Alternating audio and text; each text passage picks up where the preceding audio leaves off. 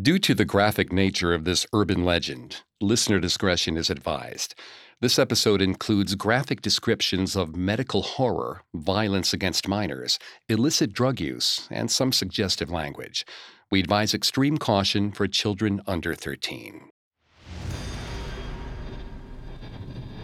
It happens every day in hotels around the world.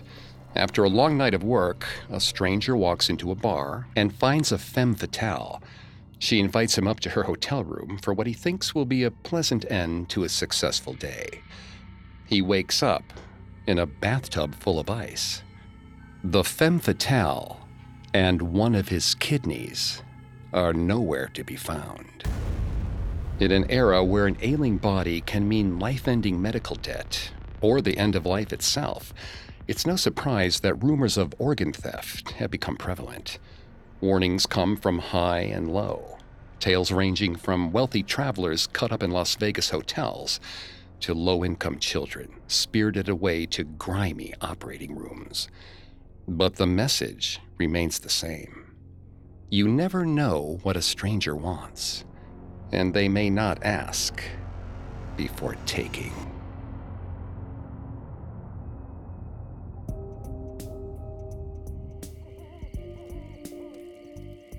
Welcome to Haunted Places, a Parcast original. I'm Greg Polson.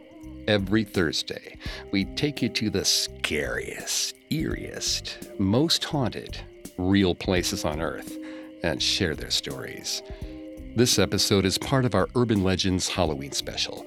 Every day for the month of October, we're presenting our spooky spin on an urban legend, then diving into the history of the horror.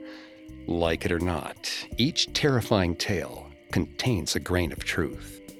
You can find episodes of Haunted Places and all other Parcast originals for free on Spotify or wherever you listen to podcasts. To stream Haunted Places for free on Spotify, just open the app, tap Browse, and type Haunted Places in the search bar. At Parcast, we're grateful for you, our listeners. You allow us to do what we love. Let us know how we're doing. Reach out on Facebook and Instagram at Parcast and Twitter at Parcast Network. And if you enjoyed today's episode, be sure to check out Parcast Presents, where you'll find special Halloween programming for the entire month of October. You can hear dark and disturbing episodes from some of your favorite Parcast shows, like The Dark Side of, Cults, Female Criminals, and many more. Follow Parcast Presents for free on Spotify and anywhere you listen to podcasts.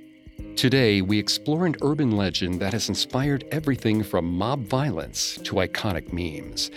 It's a disturbing cocktail of stranger danger and medical horror.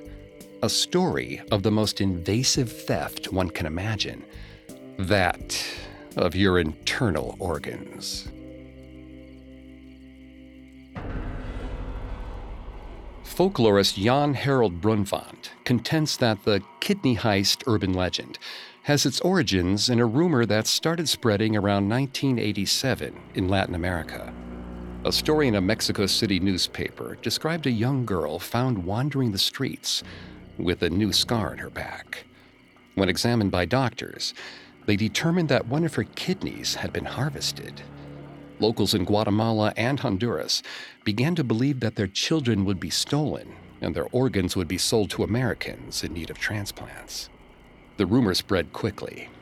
Starting in March of 1994, the New York Times reported that American and European tourists were being attacked by mobs of locals in Guatemala, scared that these tourists had come to the country to steal the organs of their children. The potential kidnapping of a child by unknown perpetrators led to a group of citizens attacking a tourist in at least 3 separate incidents. The worst of these altercations left American tourist June Weinstock in a coma after sustaining permanent brain damage, as well as 2 broken arms, a fractured skull, and 8 stab wounds. Both the United States Embassy and the State Department began to run damage control for the situation. The embassy had over 200 Peace Corps volunteers move from more rural posts to ones in the capital, while the State Department strongly encouraged any prospective visitors to reconsider traveling to Guatemala. But while this rumor about organ-stealing tourists spread through Latin America, the United States was developing its own version.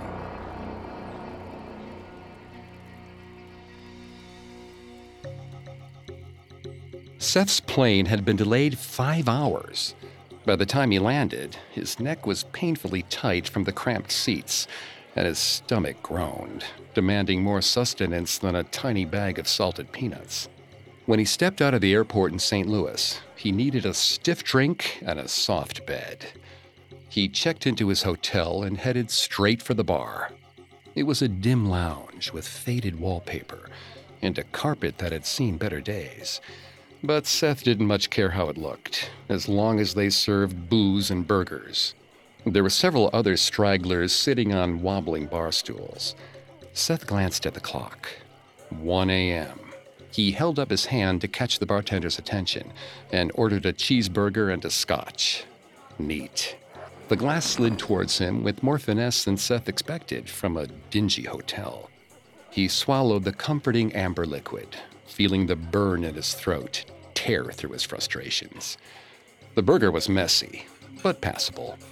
A bit too much mayo for his liking. A woman was heading from the front desk to the bar. She was truly out of place. A vision of old Hollywood glamour wrapped up in a sleek and stylish little black dress. A slash of red lipstick curled around her smile, and her heavy lashes framed her bedroom eyes. Enough to make any man forget about a cramped airplane seat. She walked right past Seth, heading for a booth he hadn't even noticed. Seth watched as the bartender smirked to himself, checked his hair in the mirror behind him, and then headed over to her. They kept their heads bent low, speaking in whispers. The bartender made his way back to the bar. As he left, the unknown woman raised an imaginary glass in Seth's direction, giving him a little wink. Seth ordered 2 more glasses of scotch.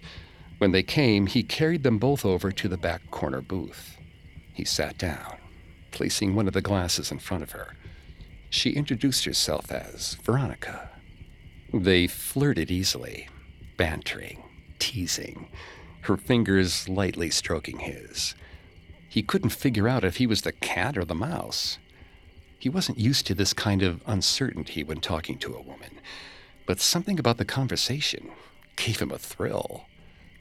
Her eyes kept darting back towards the bar.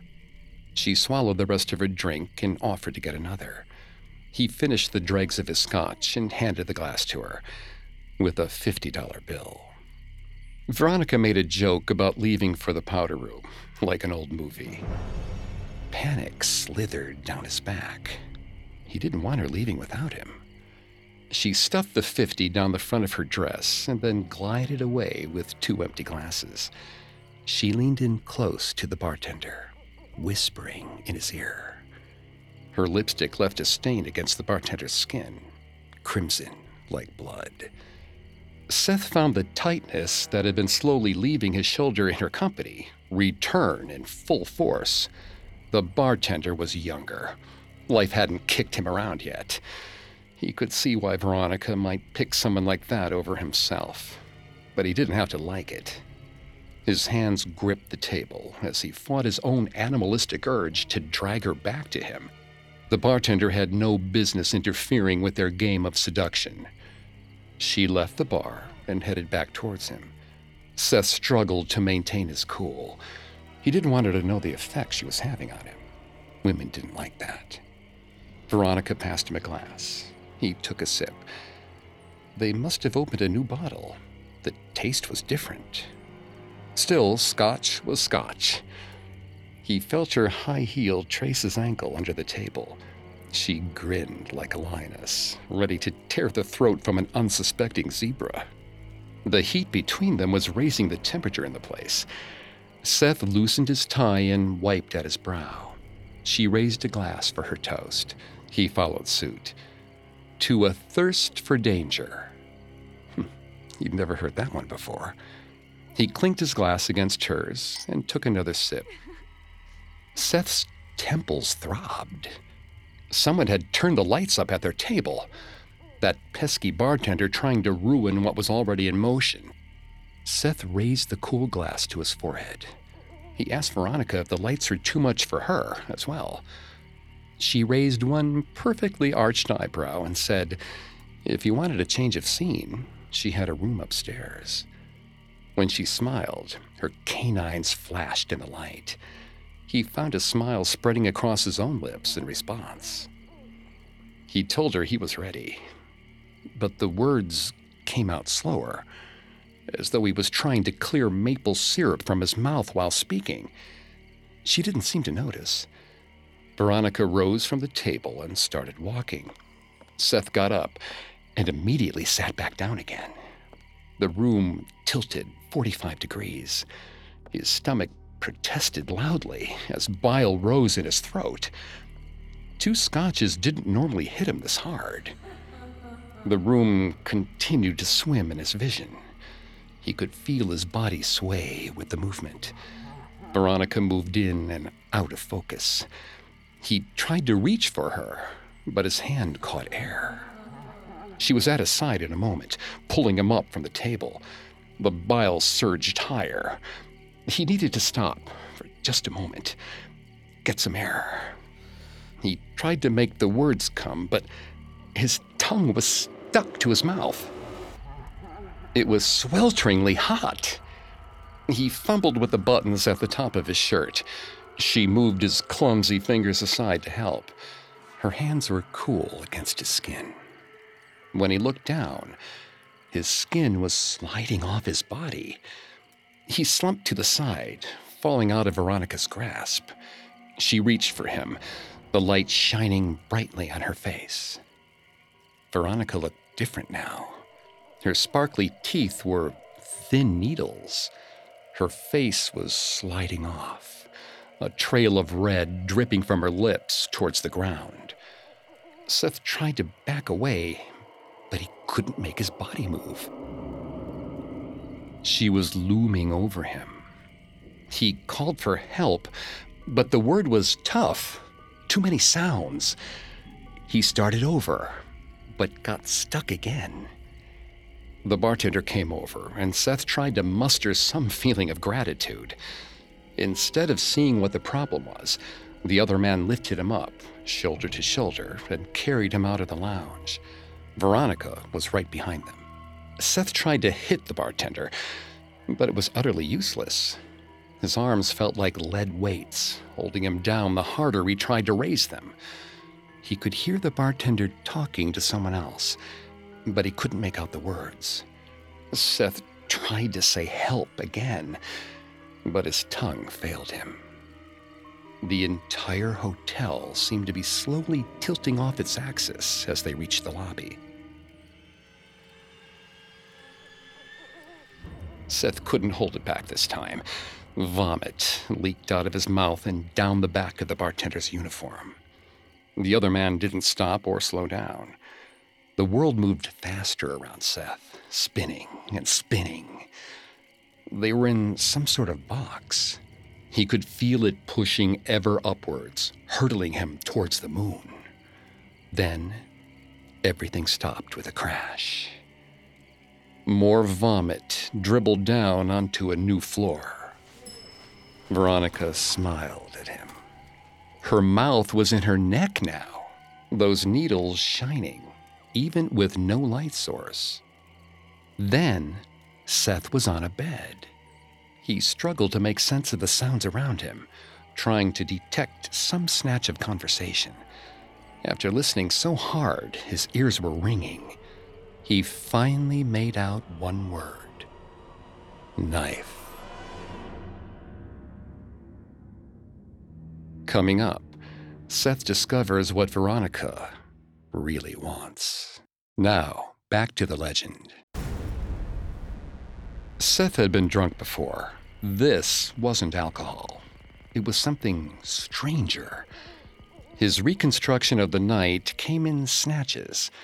A long-haul flight, a beautiful woman, Veronica, a handsy bartender, a mediocre burger, and strange-tasting scotch.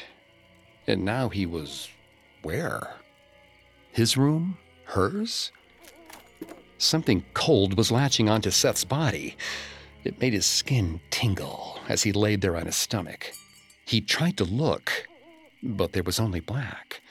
He realized his face was pressed into the mattress. Seth didn't know when he'd changed positions. The cold sensation slithered down his lower back. Seth tried to turn around. An unseen force pressed down on him, hard and unforgiving, keeping him in his place. Seth turned his head. He could manage that movement at least. His body was still slow, each centimeter taking an eternity. A blob that wore Veronica's pitch-black dress was to the side of him. He waited for his eyes to focus, but things stayed blurry. She was digging through a bulbous sack. A glint of metal caught his eye. She held it out, and Seth wondered if he was supposed to take it. He tried to make his hands move, but the metal slid away from him and below his gaze. Pain bit into his skin with jagged teeth. Seth turned his back to the left and right, trying to dislodge whatever creature had decided to feast on his flesh. But it kept going. The teeth moved back and forth, sawing through muscle and scraping against bone. It moved away from his skin. Seth had a moment of relief before it started again. This time it was digging in a different direction. Tears pricked his eyes. He flexed his fingers, preparing for a fight. With staggering concentration, Seth lifted his right hand and reached for his back. The sawing stopped. Two people yelled at each other, but his brain still couldn't decipher their words. The pressure against his back let up. What seemed to be a man stood next to Veronica. He looked familiar, but Seth couldn't place him, even when his features snapped into focus before swimming away from him again. Seth moved his legs, pushing for the side of the bed. The lower half of his body made the journey, but there was still the upper half to contend with. He tried to push himself up off the bed, but his arms were so heavy. The pain in his back exploded. He spasmed and fell. The two blobs were still arguing. Seth pushed himself farther towards the left side of the bed. He kept his head to the right, watching for any signs that the two were catching on. When he pushed again, he felt air. His body fell to the floor. Adrenaline shot through Seth's system. His back was burning. The voices were getting louder. He stumbled up to his feet, feeling a bit steadier. He braced himself on the bed as he took a step. His legs wobbled. Veronica began to come into focus. As he watched, her stomach and her face appeared to swap places. Her belly button was stretching, making her head one giant hole. Those heavy lashes he admired earlier were growing across her torso, transforming her into an insect. The red of her lipstick becoming a bloody, wide-open mouth. He didn't see the man lunging for him until he was already in his grip, flailing, fighting against the man's massive strength as he tried to force him back to the bed. The pressure against his back brought black spots into his vision. Through the haze, he saw the bartender coming over, reaching to help the massive man that held him. Seth couldn't close his eyes. He needed to stay awake. His arms were numb. He tried to push them up enough to reach his back, but the bartender's grip remained firm. Seth needed more pain to stay alert. He surged against the bartender, and the other man's hold on him tightened. The black spots got larger. Seth's heart rate sped up. A strangled scream fell out of his mouth. His movements started to speed up. He was stuck in a spider's web, trying to slowly untangle his limbs from the slick, sticky strands. He was carried to the bathroom and thrown onto the floor. The tile was cold beneath him, and the lights were too harsh, nearly blinding him. His knees started to color with bruises. Seth could almost see the mirror, though it kept changing sizes around him. What had they given him? He was alone now. There were boxes in the bathtub, but the rest of the room was devoid of any personal items. Seth checked his pockets. His wallet and keys had disappeared. He crawled on the tile, looking for any loose pieces he could use as a makeshift weapon. Everything was stuck in place. Blood dripped down his back to the floor, leaving a messy trail around him. He reached behind himself and felt a flap of skin untethered from his body. Seth emptied what little acid was left in his stomach into the toilet. His stomach clenched as he lifted himself to his knees. He knew what he needed to do next. He just hoped he wouldn't pass out in the process. Using the counter for leverage, Seth pulled himself to his feet. In the harsh light of the fluorescence, he got his first look at himself. The skin of his lower back was hanging limply to the side. There was a bright red square where pink epidermis should have been. Muscles had been torn through, and something gray and purple seemed to be throbbing beneath the strands. He wanted to touch the area, confirm that it was real, but there were voices by the door. Veronica came in. Her body had returned to normal, though her eyes were harder than before. This wasn't the woman from the bar who glided through life. This was a predator who was growing frustrated with her prey. She was ready to end it. The bartender blocked the bathroom doorway with his body. Seth wouldn't be fast enough to crawl through the bartender's legs, and he could already feel the adrenaline leaving his system. His body was starting to sag with the weight of having to stand, his muscles protesting every moment. He should run. He should call for help. He should do something. But the pain was sinking in through his bones. Every bit of strain he'd experienced, from the bar to the hotel room, from the bed to the tile, throbbed and then screamed, sending scorching flashes of white through his mind. Veronica stabbed him with a needle. He looked down. There was a syringe sticking out of his arm. Before he had time to ask questions, he was sliding to the floor in a heap of torn skin and exposed insides. Seth was cold. The world was out of focus again, but his head felt clearer. Whatever he was sitting on was digging into his body uncomfortably. He tried to sit up, but found himself sinking down. The corners of something jabbed at his skin. Seth's vision started to clear, and he looked around. He was in a bathtub full of ice. The door to the bathroom was open. He couldn't hear Veronica or the bartender anywhere. Still, he crept slowly out of the tub and towards the bedroom. It was empty. On the dresser mirror, someone had written a note in lipstick, or maybe blood. Don't worry. You only need one kidney. In April of 1991, the first season of Law & Order ran an episode with the title Sonata for a Solo Organ. In it, a wealthy Rockefeller type tells a kidney specialist to obtain an organ match for his dying daughter, any way possible. The doctor searches a medical database and steals the kidney from a black family man, only to leave him in the park, hoping he'll bleed out. The writer of the episode claims to have been told about an organ theft by a friend, and the friend had been certain it came from a newspaper. But when fact-checking came around, neither could find the article.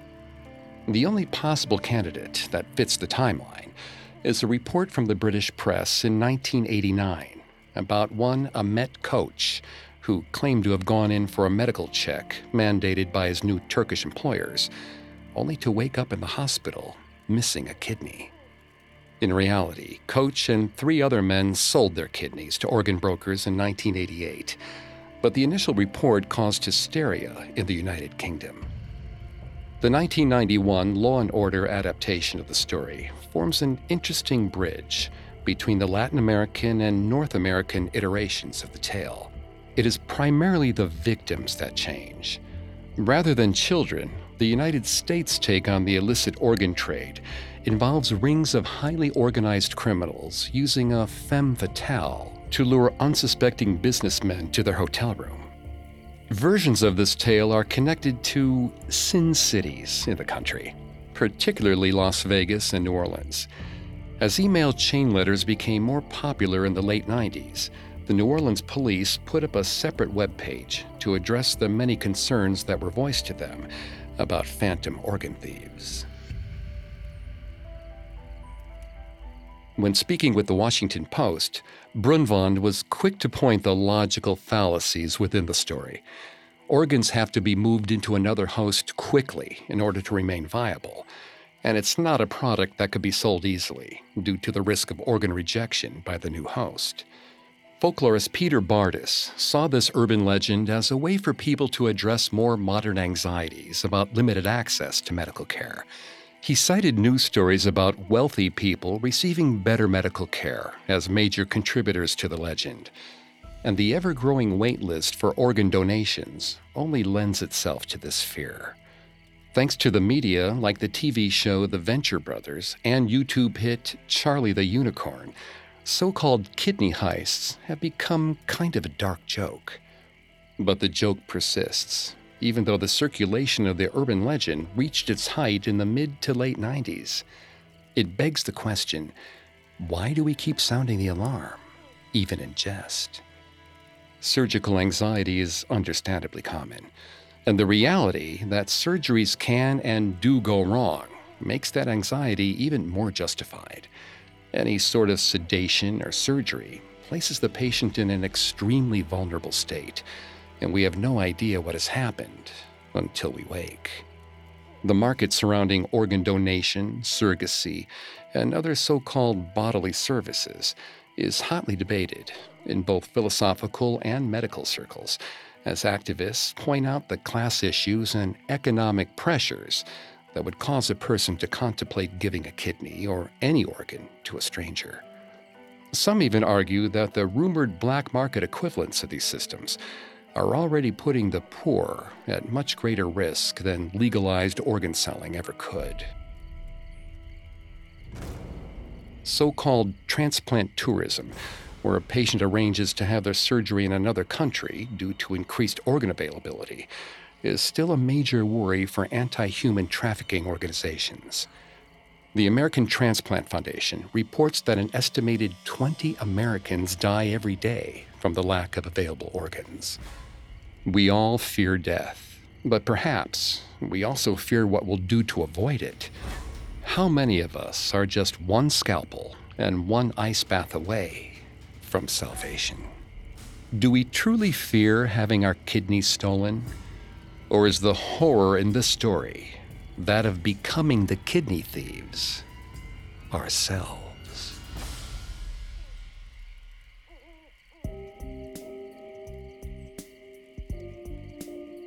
Thanks again for tuning into Haunted Places.